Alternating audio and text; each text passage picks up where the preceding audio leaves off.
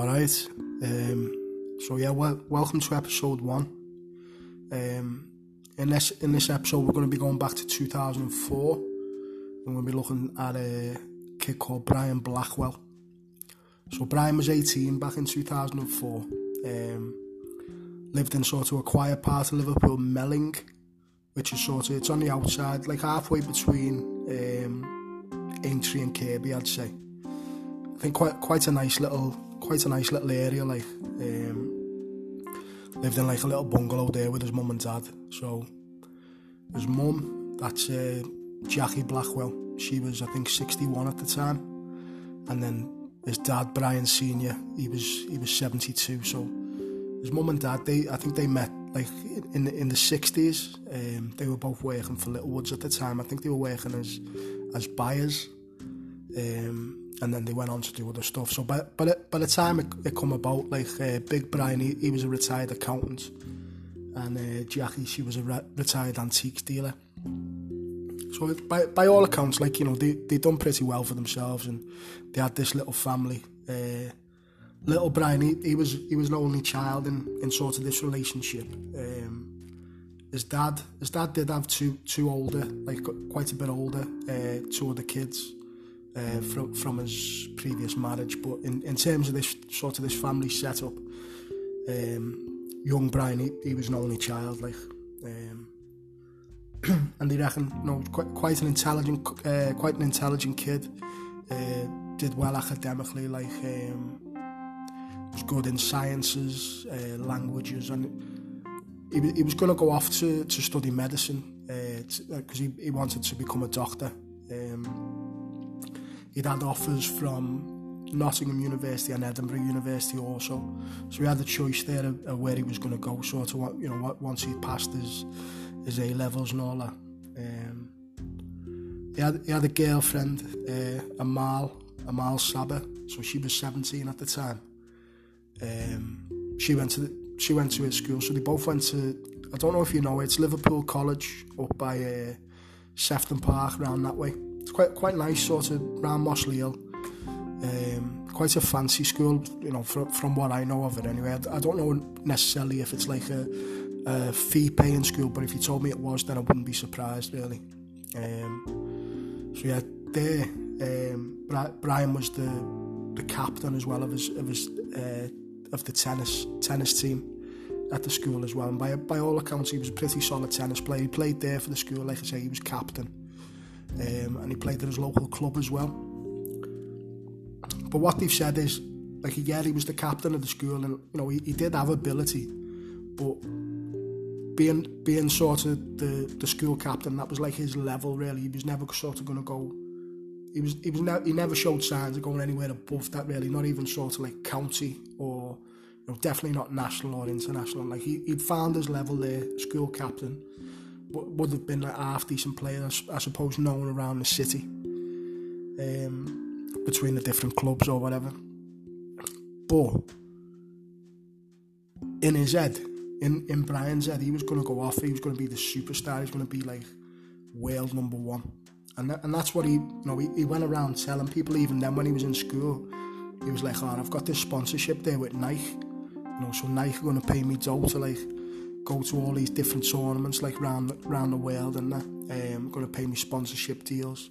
But just, you know, definitely wasn't the case. Like apparently it did come to light that he did have a little sponsorship deal there with some sort of sports brand, but the way that this sponsorship deal worked was, it, like, I don't know, if he went on their website or whatever, he'd get like 25% off his purchase, rather than, like, you know, they give him X amount of dough for that tennis season. All he got was like a little discount on purchases, really. But, you know, he was telling people all sorts, and apparently what he did was, I think it was like a sports magazine or whatever, and it showed like an illustration of, say, like the top 10 or top 20 young up-and-coming players. And I don't know if it was necessarily Photoshop at that time in 2004, I can't remember when it come about, but he definitely sort of doctored this list, and he made it to look like he was number one on the top of that list, like he was the top dog, number one contender or whatever. And he did that more so just to show off to his bird, I think, to get her to buy into like his stories and stuff, which, you know, on the face of things, like she definitely did buy into it. And the more I suppose the more we go on in this story, the more you'll see sort of, or you'll understand why she was 100% convinced by him. You know, his mum and dad, getting back to them, they used to call him Brains, you know, because he was so intelligent, and they had like high ambitions for Brian, really. I know I mentioned before about the two universities, Nottingham and Edinburgh. So apparently little Brian he fancied Nottingham. That was more sort of his scene, that's where he wanted to be. But his mum and dad, they weren't about that. They were telling him, "Now we want you to go to Edinburgh." So apparently as well, what his our fella did was he actually phoned up Edinburgh University and he said, "Listen, Brian's coming to you," even though Brian didn't want to go there. Like, and I don't want to say that they were controlling or whatever. I just think that they had a vision for their son and they wanted to sort of guide him down that path, if you get me. So like, even sort of like his social life or whatever, they never really wanted him to have kids of his, you know, they didn't want him to be mates with kids his own age. They much preferred if he went down to the tennis club with them and sort of made mates with sort of people sort of closer to their age or definitely a little bit older. Now, sort of from looking at him, my sort of take on that is these people that they wanted them to sort of to spend time with, they'd already sort of made it, you know what I mean? They were of a certain age. Whereas if he was going off with kids his own age, potentially, you know, he could be influenced and then he goes off that path and sort of that vision that they've got for their kid. And like I said, I think they did pretty well as mum and dad, and they put a fair bit of dough away for him to put towards his education and his studies and stuff like that.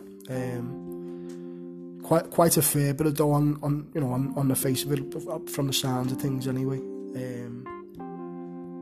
And what's gone on is Brian, with this sort of fantasy he's created of being this #1 sports star and stuff like that, he's going to go off and do all sorts. He's been telling his girlfriend Amal all these stories. So like, he's saying to her, you know, "I'm playing in Milan this year, I want you to come with me, you know, Nike are going to pay for it or whatever, come with me, we'll have a little weekend, I'll play some tennis and then we can just chill." And she, like, of course she's bought into that, of course she wants to go to Milan. And then he's bought her like, bought her all sorts of jewellery, and I think we're talking like hundreds or thousands of pounds worth of jewellery. One time they went down to, like, he's turned around and said, "You know what, I fancy going having a little mooch there, have a little look for a car." So they've gone to a couple of dealerships down South Liverpool, I think, like that's a miles from round that way, like Chilwell, I think. So they've gone to a few dealerships and he's like, "Oh, I do fancy a car," like, but he couldn't drive. He couldn't drive, so obviously it's not for him.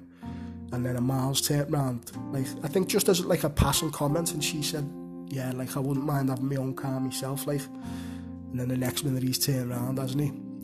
And a brand new car's turned up at her door. Like, I don't think, not a mad, you know what I mean? Like, not like a mad car, but like just like a Ford or something like that turned up at her door. And he's like, "Yeah, that's off me sponsors," you know what I mean? Those come through. And then there was other things, like, he was saying to her, like, "I want you to be like my PR, you know what I mean? Like, my receptionist and stuff, handle all, like, people contacting me and stuff." And he's passed her a check there for like 35 grand or something, wrote it out. And of course, like, he hasn't had that kind of dough, and that's just bounced on him, so he's had to make an excuse up for that. And in the background, while all this is going on, I think like Amal's mum and like Amal's mates, I think they haven't really bought into this full story, and they're like, "Nah, something's not quite right here." So there was an occasion apparently when Brian's been round at Amal's mum's house, and in front of him she said, like, "Oh, you know, any chance you could get us the receipts for this jewellery, like, just because I want to get it insured." So obviously she's thinking there's something fishy there, there's something not quite right. But anyway, he managed to blag his way out of that one as well. Like, he's come up with some story and he said, "Oh no, I haven't got the receipt, blah blah blah." But I think maybe that's sort of, when when the boat's been rocked for a little bit the first time there, when he sort of started to be questioned on his sort of his fantasy or his lies or whatever. So anyway, this tournament in Milan that he was going off to do, gets that all boxed off, says to Amal, yeah, it's all sorted, we're all going, blah blah. And then like at the very last minute, he texts her or he rings and he says, listen, I've been told no partners are allowed on the trip, like no distractions or nothing, so I'm really sorry, but you can't come. And obviously in the background there somewhere, he hasn't had the dough, has he? He's probably had all the intention of taking it to Milan on this fancy trip or whatever. He hasn't been able to get his hands on the dough. So that's it. So he said like, oh no, I can't go.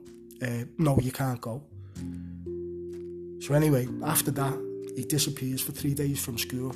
So then Amal gets a text and he's saying like, just about to go on court there, just about to play. Wish me luck. He said, I've just met Roger Federer there as well.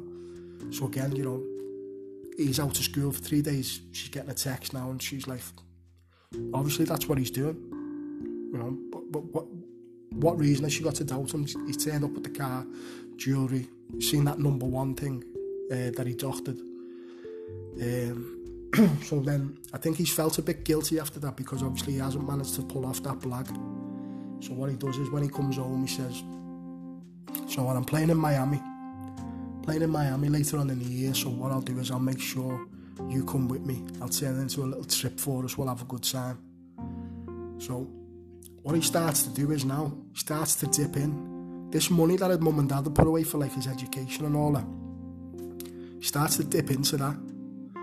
So like, it's in trust for him, but it's all in his name so he can access it. So he's getting his hands on this dough that's been put away for his education. And then he starts taking credit cards out in that, like in his mum and dad's name, and then he's intercepting the post. So obviously he's got them cards and then he's running up bills on that. And then a little bit down the line, like his mum and dad are onto him, and his mum and dad pull him and they're like, this needs to stop, like you can't carry on like this money's meant for your education, not for like having a good time, going out buying stuff for a mile or whatever, or partying, whatever it is you're doing. Like this money is meant for something. So I think at that stage, he is a little bit embarrassed. He's been clocked, hasn't he? And he's sort of, he's walked away there with his tail in between his legs, but it hasn't stopped him. He's carried on. And he's took out more stuff in his mum and dad's name. I don't know how he's got away with it, but he's managed to blag it. But then his mum clocks him again. He's tried to take out another credit card. His mum's got the documents and she's actually gone down to the bank. And she said, listen, like, this has been took out fraudulently. This is not to be taken any further. This was not authorised, this card. So that gets stopped, and obviously again then he's embarrassed he hasn't got access to that dough that he thought he was going to have. He goes to the bank as well, gets a meeting with like the branch manager or the assistant branch manager, sits down with him and he says, listen, I've got a payday coming through there from my tennis career. I'm expecting like 45-50 grand coming through or whatever, so I just need you just to sort a little loan out for me until that dough comes through. Obviously that never happened for him either. So anyway, he manages to get access to the credit cards for his mum and dad, and he's looking on sorting this trip that he told them all about earlier in the year. So what they're doing is they're gonna go from Manny to New York, and then I think New York to Miami, and then Barbados or whatever. And then the flights he's looking at, like, apparently once he booked them, you're talking like five grand for the pair, for these flights, because they're flying business class as well, of course. So his mum and dad end up getting onto that as well. So I think once his mum and dad have got onto that, like, they've sat him down, give him a good talking to, and obviously he's fuming. And the next day he's meant to be going to New York with a mile. So what he's done is he's turned around, he's whacked his dad over the head with a claw hammer, and then he stabbed him 30 times with a carving knife, right? And then he's gone for his mum. He's knocked his mum unconscious, stabbed there 20 times in the head and the chest, which is quite heavy. But the worst bit is, right, he does that, goes in the garden, takes off his clothes and burns them in like this incinerator that he had in the back garden, just casually, changes his clothes, gets a shower or whatever. And then there's a taxi waiting for him at the top of the path to take him to a Miles, because, like I said, they're flying to New York the next day. So he gets all that sorted. Then he's halfway walking up the path, turns round, pops his head back through the door, and he's like, "Oh, see you, mate. See you later, Mum. See you later, Dad. Love you." Like blagging, like as if he hasn't just murdered them and burnt his clothes in the back garden. He's like, "See you, Mum. See you, Dad. See you when I get back from New York." That's just madness to me. That, like I don't even know what goes through your head there. Do you know what I mean? So anyway, apparently the taxi driver says that, like, he jumped in the taxi and he was sound, like completely normal conversation. You would never have suspected anything at all. And then gets to a Miles, chills, gets up the next morning, flies to New York business class. So they get to New York then, and it's not even like, "Oh yeah, got you to New York, like we're staying in like the Holiday Inn or whatever." Do you know what I mean? They're staying at, I think it's called the Plaza, and it's down the bottom, and it overlooks Central Park. So he's only got there, not like a little, double room or whatever. He's got a suite, presidential suite, where like I think they said like Nixon and that have stayed. He's got this presidential suite, and they're eating lobster, drinking champagne, eating truffles and all that. And there's a video there. I think if you search on like YouTube or whatever, if you're that bothered, you'll see it. I think it's only like being recorded on like a camera phone or whatever, and it just shows him like buzzing, just laughing and smiling, like about how good it is in New York. And it's like a couple of hours before there, he's hit his dad over the head with a hammer, stabbed him 30 times and done his marring as well. And he's laughing and joking like that. It's a weird kind of kid, that, I think. Like, it's just mad how he's done that. And then he's just like jumped on a plane, gone on holiday with his bird, laughing and joking. So yeah, then obviously they have a nice time in New York, go to Miami, and then what he says to her there is, because he's meant to be playing tennis in Miami again, and he says, the weather's not right for us to play, like, so it's off.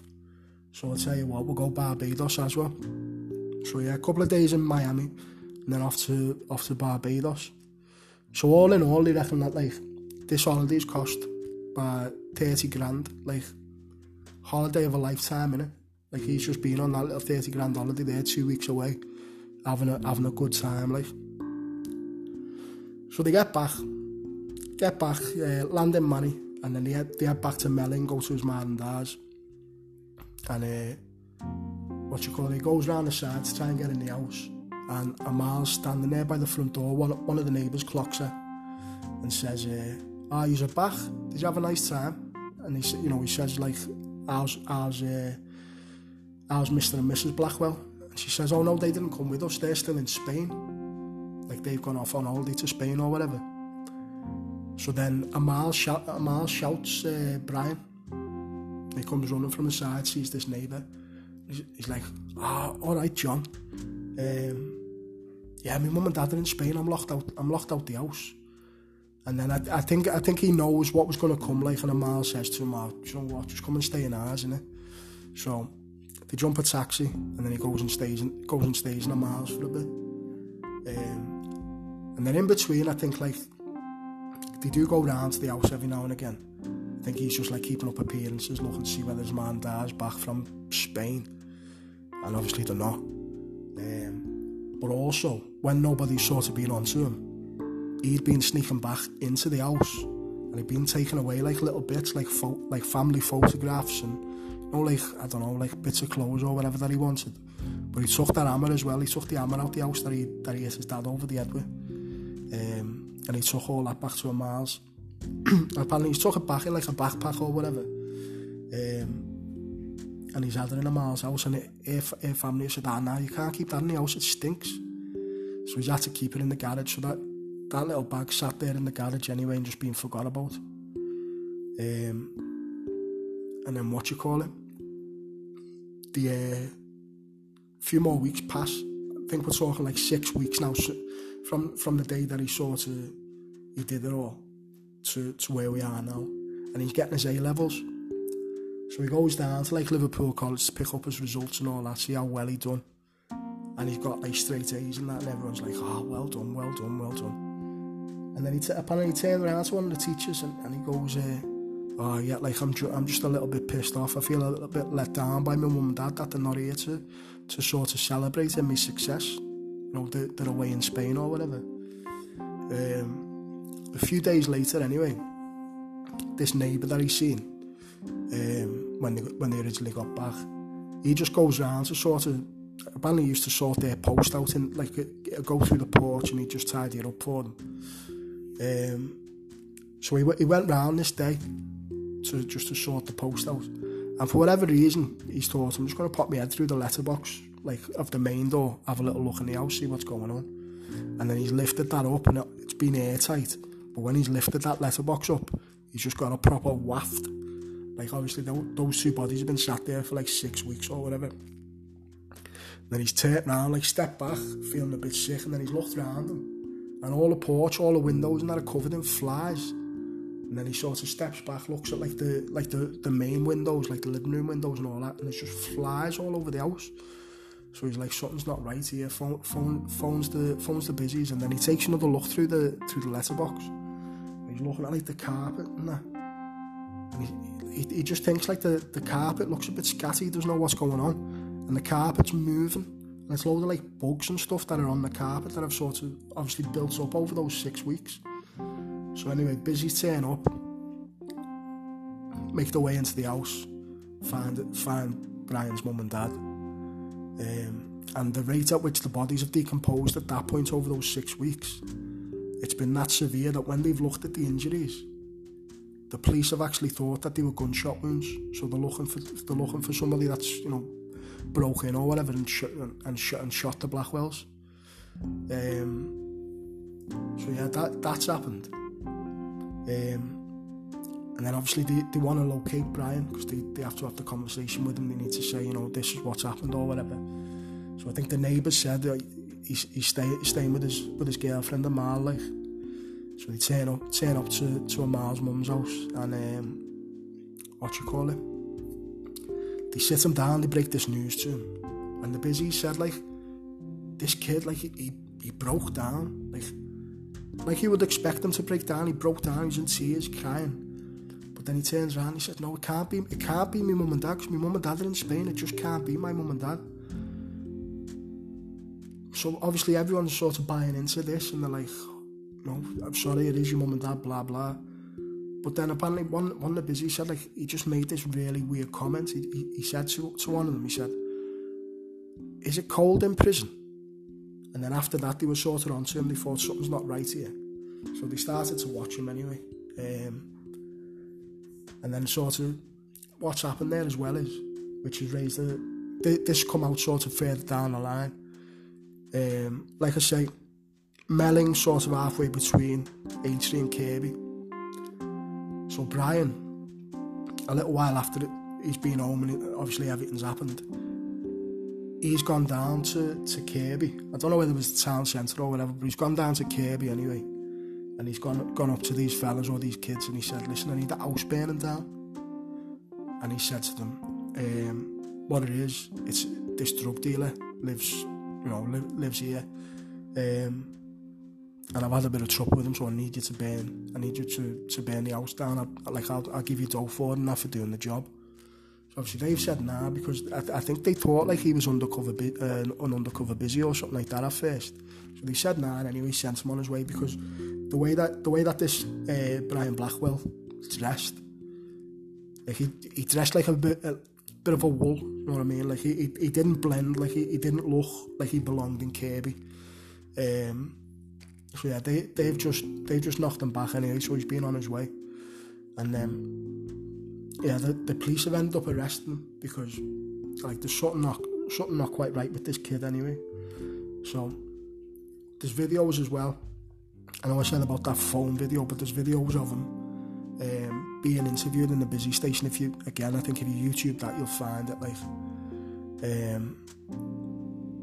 so yeah, what the busies are saying is sort of, as they start to move forward with sort of the investigation and, you know, they start to question him and stuff, he starts to get really arrogant and really cocky, and he's like, he thinks he's the smartest man in like the busy station, and from the way he's coming across, like he just thinks he's going to sit there, give this statement, then he's going to be on his way, he's going to be walking out to the busy station, which unfortunately for him, like, what was not the case, you know what I mean? So yeah, they've carried on sort of interrogating and me saying, you know, I don't think I should be a suspect. Why am I being suspected of this? Why isn't? And then he named some other people. Why aren't you looking into them? Like, they've been round to my mum and dad's house as well. So anyway, the busies end up getting permission to go round to Amal's house and sort of go through Brian's belongings.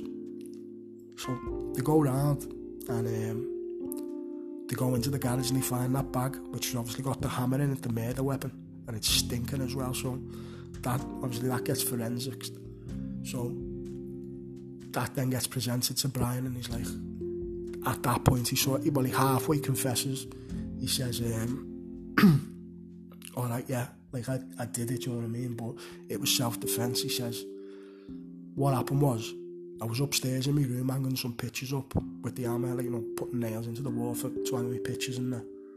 And then, got shouted down by my dad. And then, you know, they start arguing or whatever, he's getting told off for whatever reason.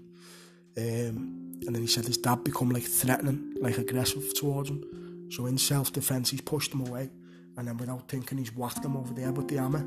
Like, but it was self-defense. He wasn't thinking what he was doing.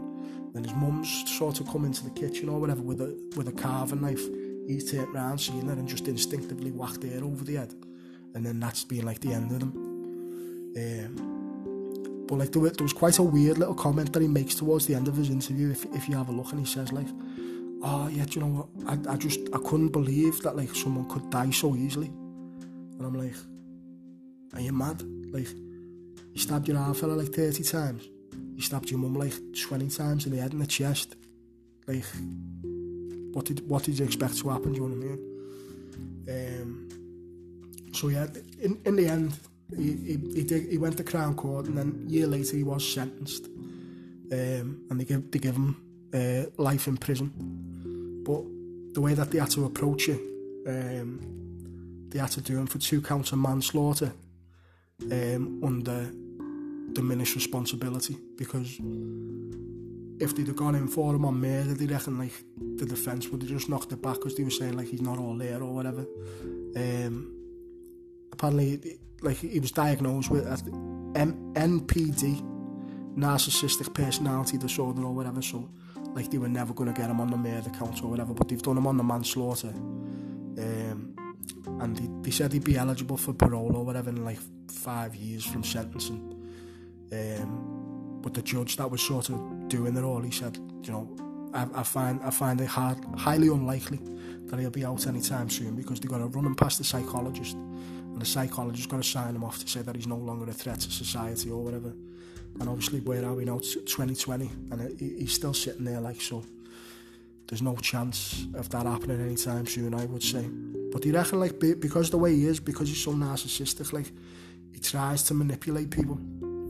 And apparently a psychologist predicted that when he went into jail, or when he went into prison, he would become sort of like the model prison, the model prisoner. The same way that he was like the model student, you know, the model child, he would become like the model prisoner, because that's what you expect of him, so that's what he's going to portray himself as, so you get what you want.